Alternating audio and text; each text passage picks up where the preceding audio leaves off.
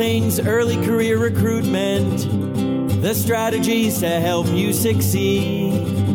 We'll help you work with Generation Z with all the information that you'll need. It's the Jack and Ollie Show. Hello and welcome to the Early Careers Podcast with myself, Ollie Sidwell. And me, Jack Denton. So today we're going to be talking about career coaching. Now we have two esteemed guests with us.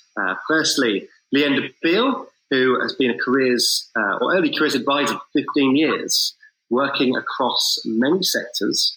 So a huge range of brands. So your Deloitte, Deutsche Bank, Accenture, National Grid, Kia Group, Grant Thornton, many companies under your armoury there. You're now self-employed and work for GradCore, also as a grad careers coach, and invested as well. So we'll come to you in a sec, Leanda, but I'll also introduce your co-partner here, Martin Edmondson, who is Chief Executive at GradCore. So welcome both. How are you? Very good. Hi, good, thanks. Welcome. So, Martin, you started GradCore almost 2 decades ago, and I think I've bumped into you at almost every conference under the sun for the last 10 years. We have. I feel like we always meet towards midnight at the ISE bar. No, absolutely. No, I think, our organisations have sort of grown up in this sector about the same sort of time, and it's been a really interesting period. Yeah, so we had our origins in kind of regional graduate recruitment stuff, and then based in Yorkshire, and then we in 2010 created the GradCore brand, which was really all about working in two worlds. So spending about half our time in grad recruitment, so running graduate schemes for people, outsource sort of grad recruitment stuff, and then the rest of our time working on employability strategy for universities, so helping them think through and enhance their employability offer. Yeah, excellent. And Leanda, so I think I first met you at Grant Thornton, wasn't it? Yeah, a long time ago now. So I think you were a year into Rate My Placement, and we organised one of the events with you guys. We just introduced the internship programme, so it was our first year. I think in the following years we got awarded number 1, which is very exciting. I think, there's so much hard work done in the background with Rate My Placement, so it's really nice to kind of partner with them. And I loved working with the interns there. So, I think we've kept in touch over the years. I've seen you work with Rate My Apprenticeship, and I've worked in lots of different industries and different companies. So, being able to partner with you guys one way or another. So, really interesting. Great. Well, so what we're going to talk about today then, what's the topic around career coaching? What's the setup here? We're going to be talking about career coaching, but it really all comes down to graduate outcomes, doesn't it? And how we can help influence the results. So, of course, we know universities' league tables are very important, and there's been the extension of the graduate outcomes to 15 months.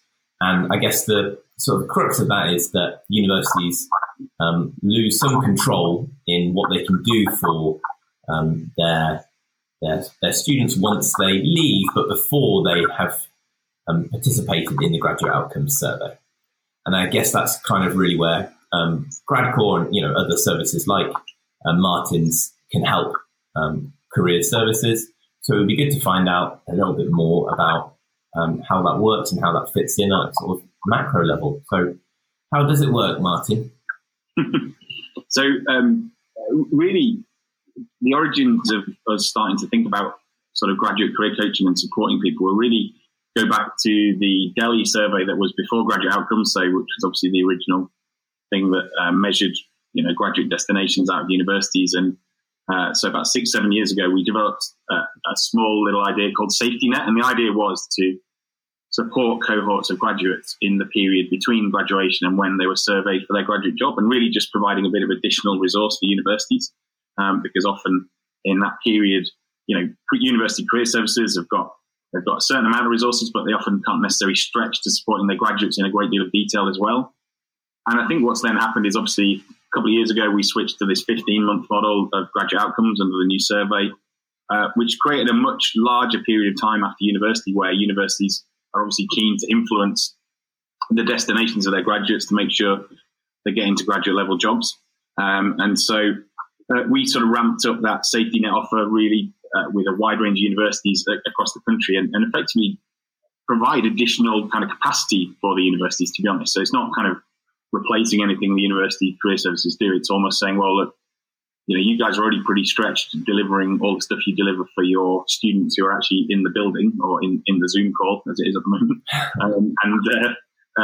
You've got plenty on your plate with that. So, what we can do is provide that additional capacity to support cohorts of graduates, but also particularly to support those that haven't got into a graduate level job at that point. So, if they're 6 months out, it's January after graduating in the summer, and they still aren't in a graduate level job or positive destination. What we'll do is we'll take a kind of cohort of graduates off the hands of the university, if you like, so anything from sort of 50 to 300, and then assign them out to experienced recruiters, people like Leander, and most of our coaches are from a kind of grad recruitment background rather than from, say, a careers guidance background, with the idea being that it's much more about sort of directly plugging them into the labour market rather than having kind of reflective guidance sessions. Both those things have their place. But this particular support is much more about really trying to channel people into graduate jobs, hopefully as quickly as possible, and hopefully before they get surveyed by good outcomes. So that's kind of how it's come about, really, I suppose, and it's kind of become a really important part of what we do. So there's so if I sort of understand it properly, once students graduate, a whole bunch of those enter the labour market and get graduate level jobs, and that's great. But some people won't, and some of those people, they're perfectly capable of getting a graduate level job, but they just need a bit of extra help. And I'm sure it's different for each individual, which I'm sure we'll come to. But they just need a bit of extra help, and that's how career coaching can help people get from basically enter the labour market in the position they want to. And the benefit for a university is that they can have basically specialists with a different skill set than that they would, for the most part, have within their career service, and which is great because you're accessing a different skill set, and then in addition to that, and kind of probably more in a more important way, is that you're more likely to perform better in the graduate outcome survey. Yeah, exactly that, really. So there's a situation where it's often ultimately getting a small number of graduates converted into graduate level jobs can result in quite a decent jump in percentage terms for a university. And we know that universities are pretty closely packed together in the league tables. So when it comes to these things, so often, moving a few percent in terms of your grads converted into grad level jobs or positive outcomes is often quite significant in terms of getting results. And obviously, you'd hope that most of the employability development is done while someone is still a student, but we've also got to be realistic that sometimes, like we say, some people just need either that extra bit of help or, in the last year, to be fair to everybody, it's been a pretty horrendous labour market to graduate into. So people, more graduates have needed a helping hand in the last year than ever before because of, arguably the worst labour market people have graduated into for probably, at the very least 15, 20 years, not longer. So. Do you think there's certain types of university that are more open to this sort of thing? So it might be that either based in particular regions, or might be newer universities or older universities, or whatever it might be. Well, we've worked with about 20 different universities on it, 20, 25 different universities on it over the last 6-7 years. And there've been, Russell Group, non-Russell Group, North, South, London, non-London. So at the moment, there's not an obvious sort of pattern of it. I think it's more to do with, the challenges that particular universities have about what and when they can resource things. I think what we're also seeing is in some cases we've worked with the university to provide this graduate support during a period which they've then gradually over that time, they've then resourced up additional people to support graduates, and then we kind of got out of the way because they built up their capacity. So it's almost like they can kind of use us as a more immediate source of support until they can maybe win the argument inside the university to say, well, actually, we need to be funding this long term internally with more staff because actually, it's a real challenge getting grads into grad level work. So, but there's kind of different scenarios for different universities, I think, but certainly it's been all sort of shapes and sizes, really. Right. From a actual coaching perspective, Leander, what do you do? What gets involved, and what does the students find most valuable? I'm sure there's so much to it, and I guess it differs per individual too as well, I guess. But yeah, talk us more about actually what happens practically. Yeah, so working with students, as you know, there's a variety of different elements. So we usually put in contact with the students. They've actually signed up to the scheme. So there's some buy-in there initially, which is great to get their engagement. We'll have an initial discussion and talk them through any assistance they would like. If they have been able to actually decide where they would like extra support, they can tell us, or we can discuss with them what options there are. And we can keep in contact with them for 3 to 6 months. So it's a long-term relationship with them, ideally. And we can usually have quite light touch points. So it might be once a week, even dropping them an email, to actually having a full-on session discussing everything from their CV being reviewed to interview preparation. So it can be quite varied. I think one thing that I found being a coach is giving that personal support. So kind of being a variety, you're a bit of a mentor, you're a sounding board, even helping kind of support them in their day-to-day kind of well-being, because last year with COVID and pandemic, they were extremely stressed, they didn't know what to do, and it was really there giving them as much support as possible, trying to get them to really drive their job search, so having an action plan in place and actually trying to keep them to that plan, so kind of getting updates, kind of making sure that they were a bit driving forward that search. So it's really interesting. Such a variety of things. How long does a typical intervention last with an individual candidate? Is it kind of like 1 month, 3 months, 6 months? How often? So it really varies when they're going to get the job. So some of the students I worked with previously, they have put off looking for a job until they've finished their degree. So completely blank kind of and starting from scratch. To those students who maybe have been looking for a long time, they're low motivation, or they're finding a real issue maybe getting past the interview stage. So actually there's a shorter kind of relationship with them. So ideally we've had some great successes where those students go into roles quite quickly. So yeah, it really varies. Is it partly defined by the university in terms of what kind of intervention they're looking for, whether it's, like 6 weeks or whether they're looking for 6 months? No, typically with the universities, we'd set the parameters through, usually, as I say, typically from around this time of year, sort of around the spring through to, say, August, September, when the survey takes place.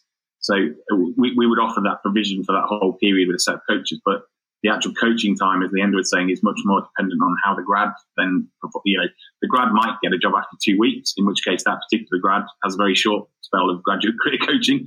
And it's a great job there. And they're into a job. Others might go the whole period and still actually not have a job by the end of it. Because obviously, not everybody converts into a graduate job. It would be basically impossible to convert them all. But actually the part of it is, again, a big thing at the moment, I think, is saying, well, it is primarily about results, but actually it's secondarily about, the university being seen to really proactively support its graduates. At the moment, universities are being put under pressure around the value for their fees. And I think they want to be very visibly seen to be supporting their graduates, not to be kind of letting them go out into a really tough labour market without additional, support and value from the university, however, whether that comes from, us or from staff in the university or a bit of both. So the duration really is more dependent on the grad, and we're there for that whole period, and we'll continue to support them as much as we can. So. Right. And Leander, are there particular things that commonly candidates need help with, or is it always different depending on the individual? Yeah, it really does vary. We found some common themes, and the themes can be between universities, or such as last year, we had a lot of students who were doing part-time work and that just couldn't find the time then to make applications.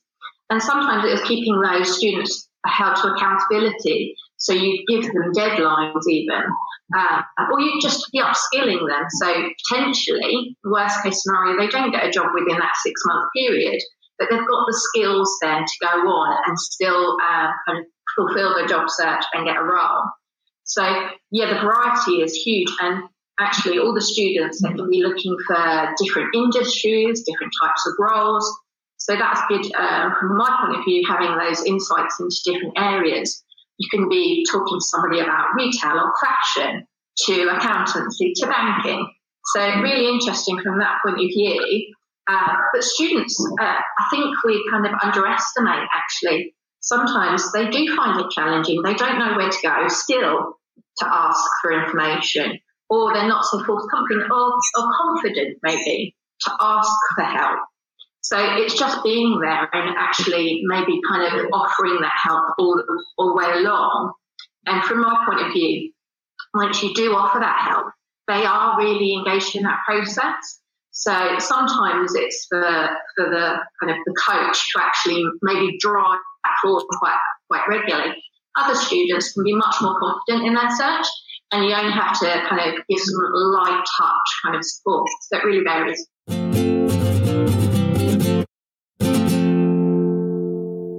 With the last year and everything happening and everything going more digital, a lot of assessments and selections gone more virtual at the same time. So what have you seen change in terms of how the students are finding those changes, those innovations? Because from an employer perspective, a lot of these things are more efficient, more productive. Certainly some things we hear. So what's the student perspective on it all? Yeah, I mean, actually worked with GradCore again to do some virtual assessment centres, some to practice, and some I've worked outside of that on actual virtual assessment centres. Students really are varied. I think initially we thought students would be able to flex and adapt to it really quickly because they're tech, they're kind of that generation. Yeah. But we found actually some unusual elements, like the fact that they don't like putting their camera on. They don't like being seen so much. So trying to encourage them and try and kind of teach them what is possible through Zoom or through whatever kind of technical application. And actually just getting them that practice again, because it's different. Even for us as recruiters, for managers, etc., it's a new process for us. And trying to get them to understand that you're kind of working together. And again, why you're running assessment centres. Why should we do that? What's the purpose of that? But it's been really interesting. And actually, I think initially, sometimes I can be quite cynical on these things with technology. But it's worked really well, and you can test students really, I think, quite robustly. Interesting. I'd agree with that as well. I think that obviously cost has come down a lot because of virtual assessment centres ahead of in-person ones when you take out all the other costs and stuff. And actually the validity of the assessments seems to be holding up pretty well. And I think as well, it creates a really then flexible model for doing employability development in universities using assessment centres as a practice attribute development tool, as well as obviously for, real life recruitment. So yeah, I think, whilst we've all adjusted to that kind of way of working now, a lot of that is definitely going to stick around because it's just so practically useful. Even if we do in some cases go back to, hiring out big old rooms. Yeah. Well, because a lot of student feedback we hear is they all love the face-to-face.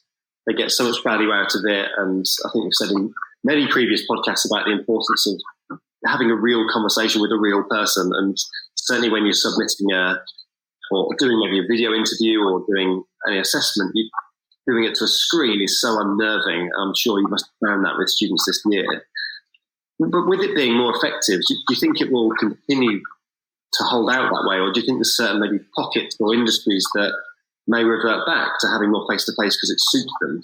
I'm thinking maybe like hospitality, for example. I don't know. What's your take on that for the future?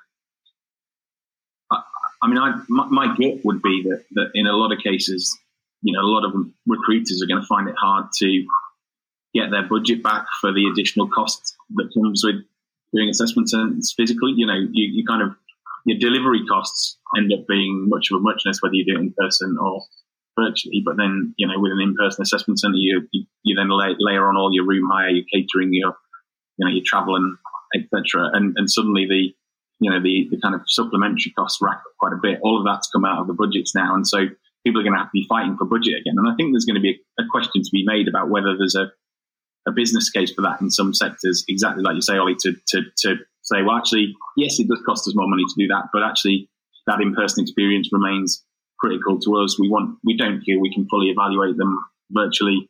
There's something about the role, particularly perhaps sales roles or things like that, where people are going to be heavily in person. We want to be able to kind of see that in person.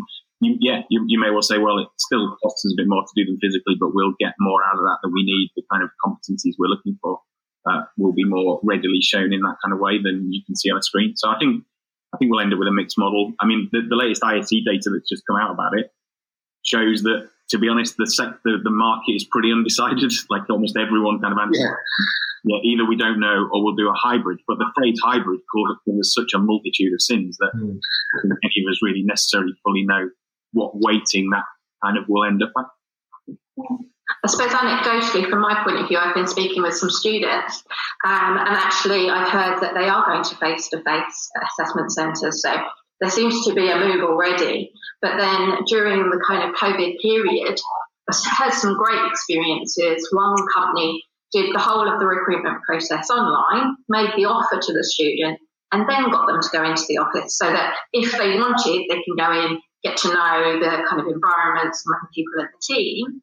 They were actually onboarded online, which was amazing. So they organised some really good inductions, and then that student carried on working for at least a couple of months before they were moving into the workplace. So I think companies seem to have adapted well to it, but yeah, it really varies. I think in all changes, whatever change it is, and it doesn't really kind of matter where your opinion falls on whether you think things are a good thing or a bad thing. There's always winners and losers. So some candidates will prefer one way and others will prefer another way, and it will be advantageous to some candidates and be a bigger barrier to other candidates. So I think that will be the thing that's difficult, is to identify the new people who are disadvantaged and provide them with the right support. Yeah. It'll also depend on the employers. I think you have got companies who are maybe more traditional, and they've become a lot more open-minded to people working from home recently, but still some of those companies will want to go to more traditional kind of environments.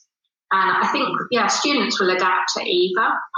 It might be interesting going forward to see how kind of young people, how those students then change the environment going forward. I've worked in tech companies, and you can work from anywhere. And that's the norm. So it will really be interesting going forward, I think. Do you think it'll impact the skills? Because I'm sure the skills that employers are recruiting for are changing. And some of the skills that they used to find really beneficial, I'm sure might not be the ones that they have anymore. Yeah, I think you'll see. So I worked in a tech company, and those skills, those abilities, etc., they develop because the business, those employees and students are driving the business forward. Whereas I think maybe you won't see it so much in different industries, but definitely in tech.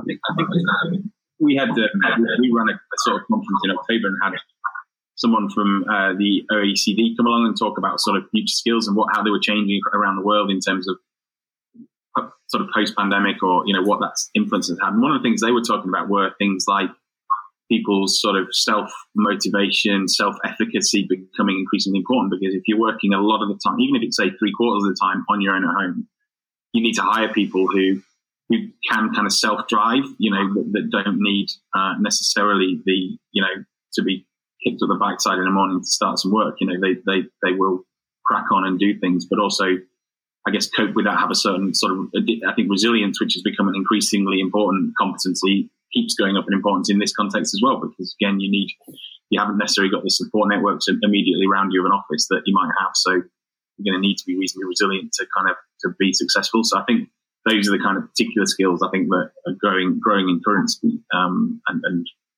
will continue to be really important. Sort of jumping back a little bit more with the kind of the careers coaching and this extension of careers services. I guess one thing, if any university is listening, they're going to be asking the question is, how do we know it how do we know it works? So how do we know it actually kind of helps us with what we're trying to do? Do you have any kind of case studies or anything like that, Martin or Leander, that you could talk through to help people understand that although it sounds brilliant, actually they're going to also get some real genuine ROI on that? Yeah, I mean, we were working with, the very first university we worked with on it was a Russell Group university, and we with the conversion rate we had, they moved 2% in their grad outcomes performance, and that doesn't sound like very much, but actually where the Russell Group universities are, they're so tightly packed together, they're often all within 3 or 4 percentage points of each other. That put them up 10 places, that kind of cohort of universities. So it often, it's, I don't know if it's kind of into that kind of marginal gains kind of territory, but it's that sort of thing that can be really quite beneficial, because it's very targeted. It's not trying to sort of spray and pray at the whole graduate cohort. It's like focusing in on the ones that you know need the help and putting additional resource in their direction. But we also, on a kind of monthly basis, just at a kind of granular level, the university gets a report from us every month going, look, graduate by graduate, this is how they're progressing, and we give them various other markers as well around things like confidence and work readiness and that kind of stuff, so that they can kind of see whether their graduates are kind of developing, progressing, moving forward, even if they're not necessarily, converting over the line into a graduate level job. So I think it's a mix of hard outcomes that they're after, but also just generally seeing progress. Do you know what sort of impact moving up 10 places in the rankings would have in terms of applications for universities? I don't know directly, but I suppose if you look at the sort of competition that resides within universities, they're very keen to make those moves. I think probably for a Russell Group university, in most cases, they're not necessarily massively struggling for applications, but in that context, they are still always striving for better and better students. So any advantage is helpful. But also, I suppose, universities at the end are reputational beasts. There's a kind of, yes, they often quite scathing about league tables, people in universities, with very good reason. But at the same time, also, it's often one of the first things they check. So, there's definitely both a competition, but also a sense of reputation being very, very important. And reputation is in part gathered by your status against your peers. So I think some of it is tangible things like, good solid recruitment numbers, and some of it is just about, growth in reputation to attract, which also may help you attract other sources of funding or investment or, R&D as well, because they're all part of the equation that make up league tables. But also attract better teaching staff and research staff as well. One question I had is, do you think that, or maybe it already is the case, some universities should start earlier in these sorts of interventions, perhaps in the summer holidays of your second year or penultimate year, or is it that people perhaps start too late and they might actually have better results if they started earlier? Well, I think to be fair, I think universities increasingly are putting employability at the centre of their strategies. It's gone from being a kind of marginal sport 20 years ago to being a really mainstream thing of a lot of universities thinking and strategy. Now career services are central to that, and they're working really hard on provision for their for the students who are there and studying right now. As Leander said earlier, there's some students though just don't look at it, don't touch it. Just they're like, I'm here to study. They don't necessarily get that that's something they should be developing at university. And so they only start to think about it right at the end, in which case you're going to need to support them at that point. So almost even though the university may well have put on a lot of provision, some of them just haven't either touched. Or to be fair, in some cases, I think some of this is as well as a social mobility challenge as well, particularly in terms of people who just, they lack confidence, social capital, and they just need a lot of support all the way through university and then afterwards to kind of fulfill it. I think as well with coaching of these students, it's actually not just graduates, so it might be useful for students who are looking for internships. So universities might want to consider it earlier. I'm doing some coaching actually with students from 12 upwards. So with apprenticeships on offer as well, actually there's that need throughout. And I think students, young people are really driving that. They're obviously seeing that there are gaps in knowledge. So it's helpful, I think, for quite a wide range of age groups. Do you find that younger students require different types of help than those that are graduating? I'm sure there's much more like pastoral care that comes into it too. Absolutely. They're so switched on. A lot of the students are really knowledgeable, but it can be really difficult. So even I've worked with recruiters or managers, directors, children, and you would think that they had some great support networks, etc., that are quite knowledgeable about the recruitment processes, etc. But things have changed so rapidly. So apprenticeships, they've changed quite recently, and people, older people who are in that support network, they don't have the information to hand. Potentially, schools don't have the careers advisors that have that in-depth knowledge. So, yeah, I think students of quite a young age can really benefit from that as well. Is there anything that we haven't asked you yet that you think we should have asked you?